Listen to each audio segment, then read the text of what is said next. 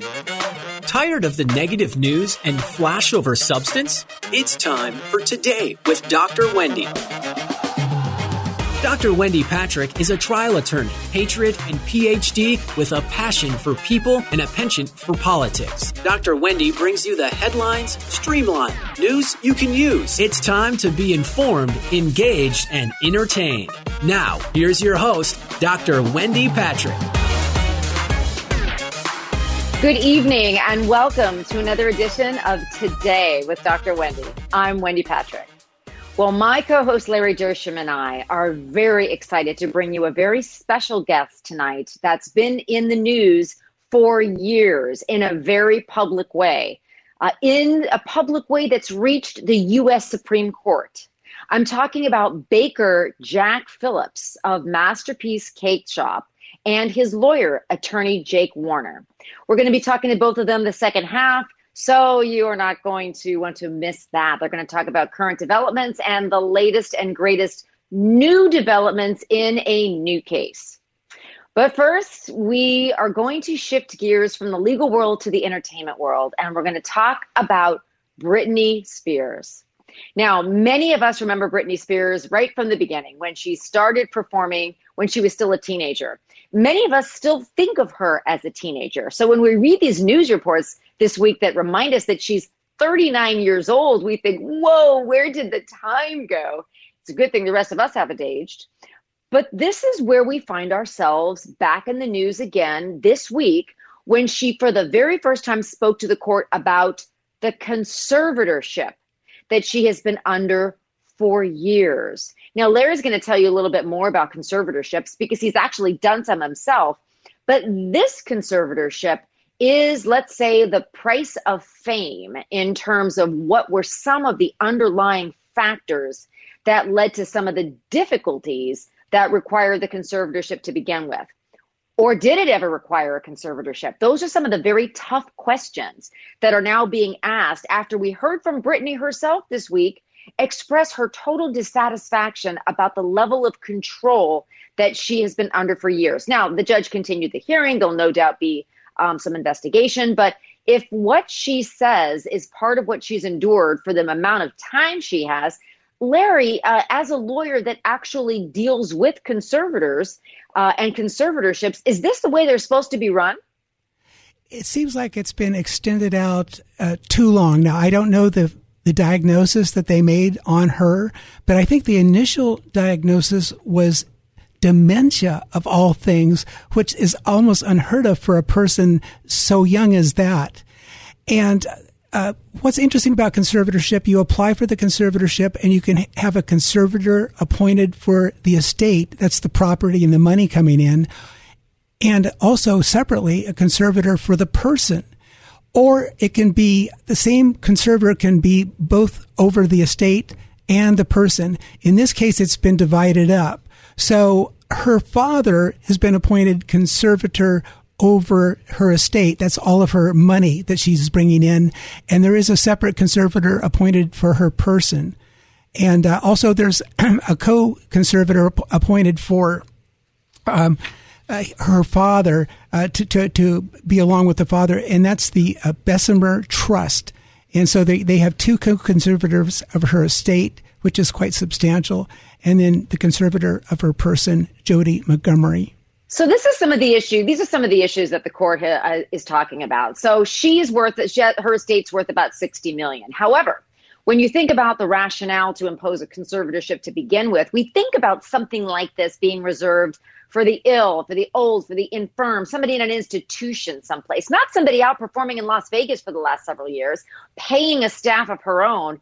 Very articulate in court as she analogized her scenario as to human trafficking and that she's a prisoner. She was very strong and spoke in no uncertain terms and caught a lot of people off guard regarding the extent to which she has been really forced to live a certain life that she is not completely satisfied with. Let's say that's the understatement of the day. Although she did, in a very endearing moment, acknowledge to the court that she probably does need counseling. I would say to her, Britney, who doesn't? It very much humanized her as a person. God love her. And we really want to ensure that anybody that's subject to a conservatorship gets the type of care they need. And Larry, last I checked legally, isn't a conservatorship, at least if it's with somebody that is functional and is able to make a living for themselves, isn't there a path to independence built into the conservatorship procedure?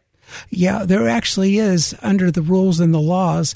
And actually, they'll have somebody evaluate her on a regular basis. It'll be somebody appointed by the county. I believe she's in Las Vegas now, that comes out at least on an annual basis, sometimes more often, that does an evaluation. And I believe that she may even have her own attorney. But it just seems so unbelievable that after all these years, she's still under conservatorship. But again, I don't know the details of her physical or mental state. Well, let me toss another factor into the mix that distinguishes Britney Spears from many other subjects that have conservatorships. Britney is a case where fame is fortune. So it is true that her parents want nothing but the best for her, so they say. And we tend to believe that. We want to believe that. But they probably also have to make sure that she's not exploited by people in her life that are only after her money.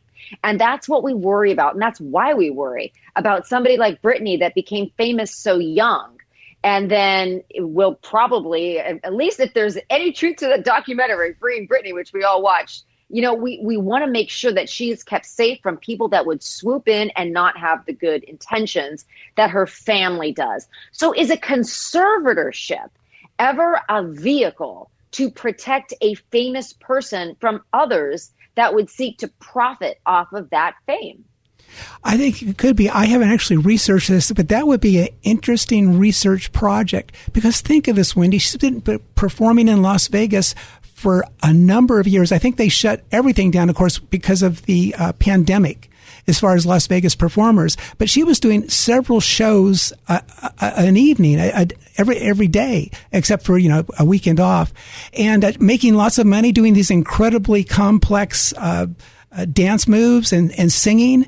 Yet they're keeping her under this conservatorship, and she's making all this money. It's almost like she's a form of enslavement. I mean, arguably, you could almost argue that. That's what she said. Yes. That's exactly what she argued. And for the very first time, we were given a little bit of a glimpse into what it's been like for her for so many years. She raised a couple of issues that really has a lot of people talking and concerned and wanting this to be investigated. She first of all talked about not being able to have children because there is an IUD that's been implanted and it's not being removed. She talked about not being able to see her boyfriend when she wanted. She talked about not even being able to say no to a choreographed dance move. Now, of course, this is one side of the story. And as lawyers, we always recognize that in a courtroom, we do hear necessarily often from lawyers and from others that are presenting their own side of the story. But if anything, Larry, it made us wanting to know more about why this conservatorship was established the way it has been, why it's been run the way it has, if it has, and what's next for Britney. If half of this is true, Larry, what would the next step be conservatorship-wise as to what a judge, how you would petition a judge to make some changes? Well, she could petition or have her lawyer petition for a hearing, and that would be a proceeding. Now, it's not like a jury trial. Usually, it's just before one judge, and they will listen to both sides and take expert testimony from doctors and psychiatrists and so forth. And there is a pathway out of this. I don't know how effective her counsel is. It seems like this has gone on too long. But I think because she's back in the news, I think there might be some momentum behind this. There's that, of course, Free Britney campaign that's happening. And hopefully with enough pressure, she will be able to get a good hearing before a fair judge and hopefully get out of this conservatorship, which is so Amen. Amen to that. And speaking of fair hearings and fair judges, the Court of Public Opinion has a decision to make too in California, does it not? Sometime this fall? Oh, yeah, regarding our governor. So Governor Newsom, of course, they have actually certified that there are enough votes. Now, they had a 30-day period where people from April 26th through June 8th were allowed to withdraw their signature to basically remove him from office. But I think only 43 signatures, people. So there's still 1,719,900 verified signers remain, which is all you need is 1.5 million. So they're well above that threshold. So it looks like there's definitely going to be a rehearing on that. And now, what's going to be interesting to follow is the Republican candidates. I don't think any Democrat's going to run against Governor Newsom, but the Republicans, there's a field developing, and we're going to have to follow that, Wendy, because they each have very interesting personalities and backgrounds. So that's going to be something. You know, I always say that this type of a recall election really generates a colorful cast of candidates. Oh, absolutely. And this is no exception. So here are some of the issues that are raised. You know, on the one hand, we want to make sure that voters, if they are going to, remember there's two ways that this happens. First, they vote yes or no to recall the governor, and then they have to vote for a candidate. But unlike regular elections, there's no runoff. It's majority wins. And by the way, when Gray Davis was recalled in 2003, there was like 135 candidates there. And of course, we all know who we ended up with, the Arnold, as we say. Yes. But when we look at it in this instance, a couple of things that I would hope that our listeners would consider when this recall election is actually held in the fall. Yes, it's a colorful cast of candidates, but there are some serious candidates that are mixed in there. It's not difficult to get on the ballot, and you might imagine some might be trying to generate name recognition, even if the recall is unsuccessful, as it probably will be, because we have another election for governor next year, 2022. Yes. So we'll sort of leave it with that as we get ready for the second segment. But please keep your eye on this one, folks. I know everybody's upset about the way that the governor closed the state, but we'll see if they actually still feel that way in the fall. So stick around with us past the commercial break. You are listening to Today with Dr. Wendy. I'm Wendy Patrick. We will be back in a flash.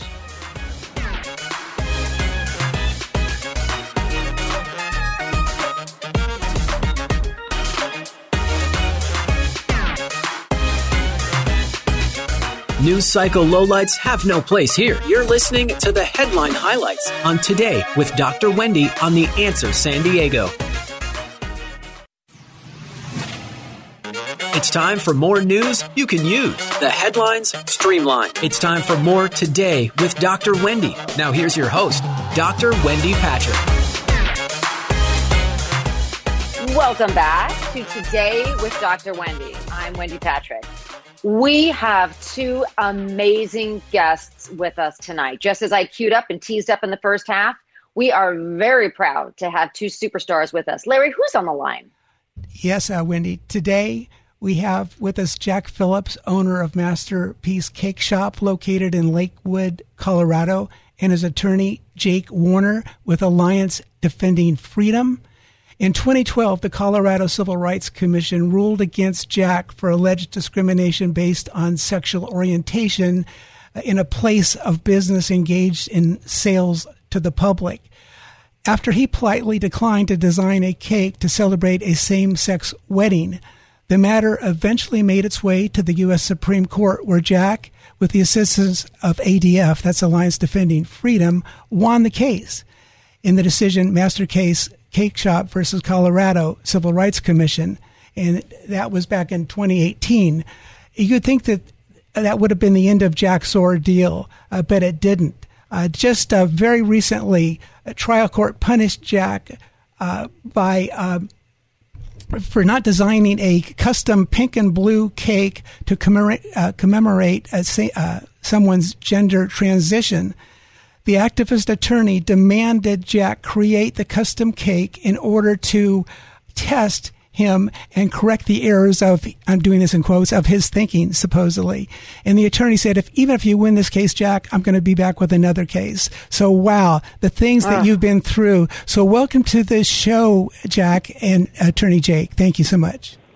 Well, thanks for having us. No. Hey, Jack, before we get started on the legal issues involved in your case, and my goodness, we've all followed this for years, the twists and turns and the provocation and everything else you've had to endure. We know you actually have a book out now. Congratulations. Larry and I were taking a look at that. I would love to know, from a human interest perspective, because, you become sort of a celebrity and people want to know more about you. And I'm just curious, how did you get into the cake baking business. And your bakery seems somewhat unique in that you design special pastry creations for special events. Is that right? Yeah. Well, when I was growing up to junior high school, every class that I could, I would take in the art room, and then I needed a job, and that's how I got into the baking thing. A man that lived across the street from me owned a large wholesale bakery, and he was gracious enough to hire me, and I soon fell in love with baking, and then he bought out another bakery, and I saw cake decorating, cake designing for the first time, and I knew that someday I would open my own bakery. I knew the name of it way back then, Masterpiece Cake Shop. Masterpiece says art, Cake Shop says cake, and I would use the cakes as my canvas, my new canvas, and create art to help people celebrate special occasions. Awesome. Wow, that's amazing. Jack, not everybody listening in our listening audience knows your story, so I understand that since your first legal proceeding that occurred way back in 2012, that both you and your family have been subjected to intimidation and have even received death threats. Can you tell us a little bit about the harassment and tell us how you've been able to hold up under those attacks? And I understand your faith has a lot to do with that. Yeah, my faith compels everything I do, from the way that I treat my employees, the way that I handle my money and work on my marriage and try to raise my kids. But it's my faith in Jesus Christ that directs all those things. But we knew when we opened the cake shop that we would serve everybody. That's pretty obvious. We love to serve people, but we could not create every cake with that people asked us for, because some messages we just could not express. And the same thing happened with the two men that came in 2012 asking me to create a custom cake to help them celebrate their same-sex wedding. And so I tried to explain to them, but we didn't get a chance to get into conversation. They stormed out of my shop swearing at me within like 20 seconds. But that I would love to have the chance to explain about my faith. But in the sentence or two that I had with them, I told them, I will sell you birthday cakes, shower cakes, sell you cookies and brownies. I just don't create cakes for same-sex weddings. It's 29 words altogether. But it was because of the message of the cake. And for that, the Civil Rights Commission found us guilty, forced us to either start creating wedding cakes for every wedding event that came in, regardless of if it was same-sex wedding or whatever. And so the decision was, if we're going to make wedding cakes, we have to make them all. And so we knew that was an easy decision, but a costly one, because wedding cakes were a large percentage of our income at the time. And I had, at that time, the day that the two men came in, I had 10 employees, and that went down to 4, including myself. After that, like you said, death threats. One day shortly after this began, I get a phone call. I answer the phone, Masterpiece Cake Shop. This is Jack. Can I help you? Yeah, I'm in my car. I'm on my way to your shop. I've got a gun, and I'm going to blow your head off. Oh gosh. Jack, one of the things... Just for trying to stand up for my, trying to live by my faith.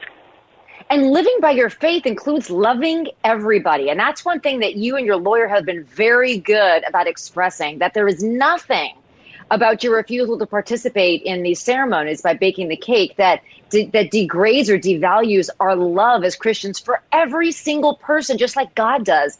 And I know that, sadly, it sounds like you've received some horrible threats, but I also understand you received some support, both from, the same-sex community and from others, just understanding that you're not out to discriminate against anybody. And is it true that you've also received a lot of understanding for your position?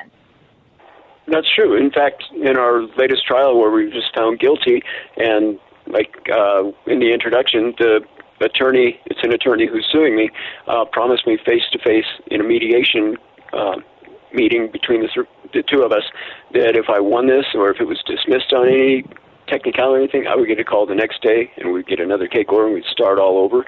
This person had also requested a cake celebrating Satan, smoking marijuana. We couldn't create that message. So it's been a long, crazy ordeal. But at the same time, in our trial back in March, a gay man, a former gay activist, took the witness stand in our behalf and stood up for us, because he understood how important these rights are, and that I serve everybody. I just can't create every message. Well, you'd think that... a lot of us think the common person that a Supreme Court makes a decision and that settles it. It settles it for all states. all localities, but it's almost like they're trying to go around the initial decision. And they're coming back at you. It's almost, I know it's not quite like it, but it's almost like double jeopardy. I mean, it's already been decided, but now they're coming at you from a different angle. And I know you've got the best representation you could possibly have, but it just seems so unfair that you can't just go on and carry out your business.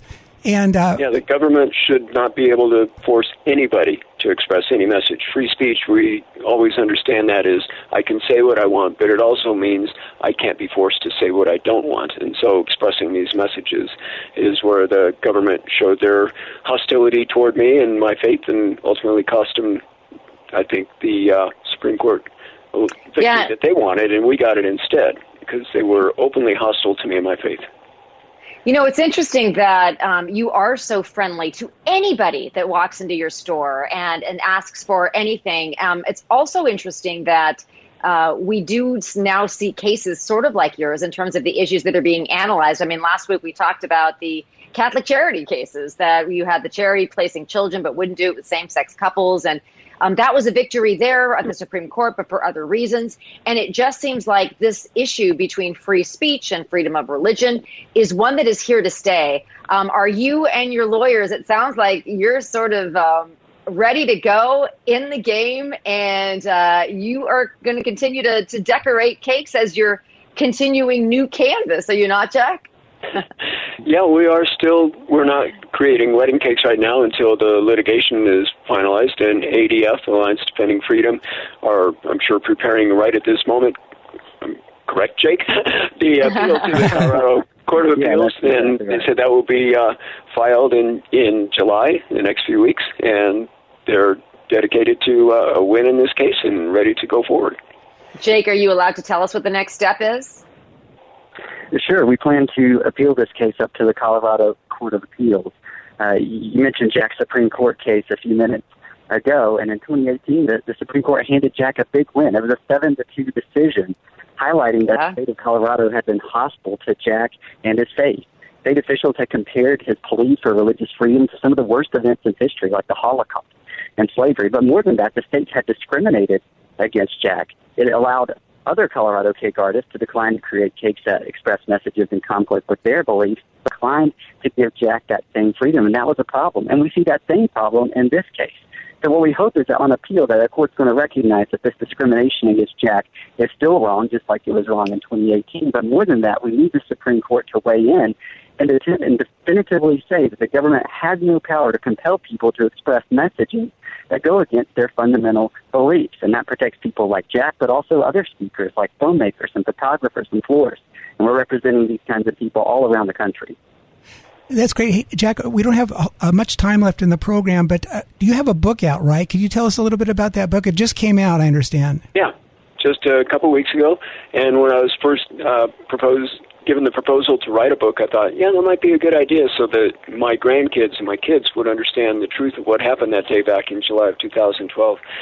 But then I realized that I had a much larger platform, and I could, tell the story to anybody who wants to read it, and explain some of the problems with the trials and different things, and what it was like growing up, how I got into this business, and how I decided to treat everybody equally and with respect and love, because that's my faith in Christ.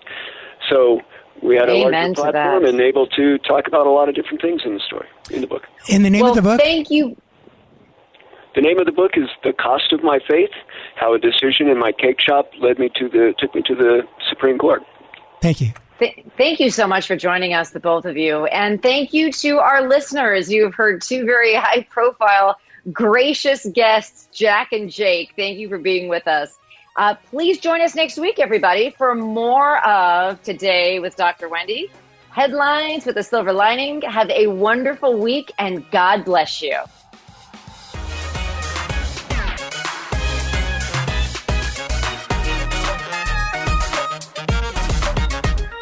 Thank you for joining us for Today with Dr. Wendy. You can learn more about Dr. Wendy and how to become a guest or sponsor of the show by visiting wendypatrickphd.com. That's WendyPatrickPhD.com. Tune in every week at this same time as Dr. Wendy will engage and inspire you with an upbeat viewpoint on the highlights of the day.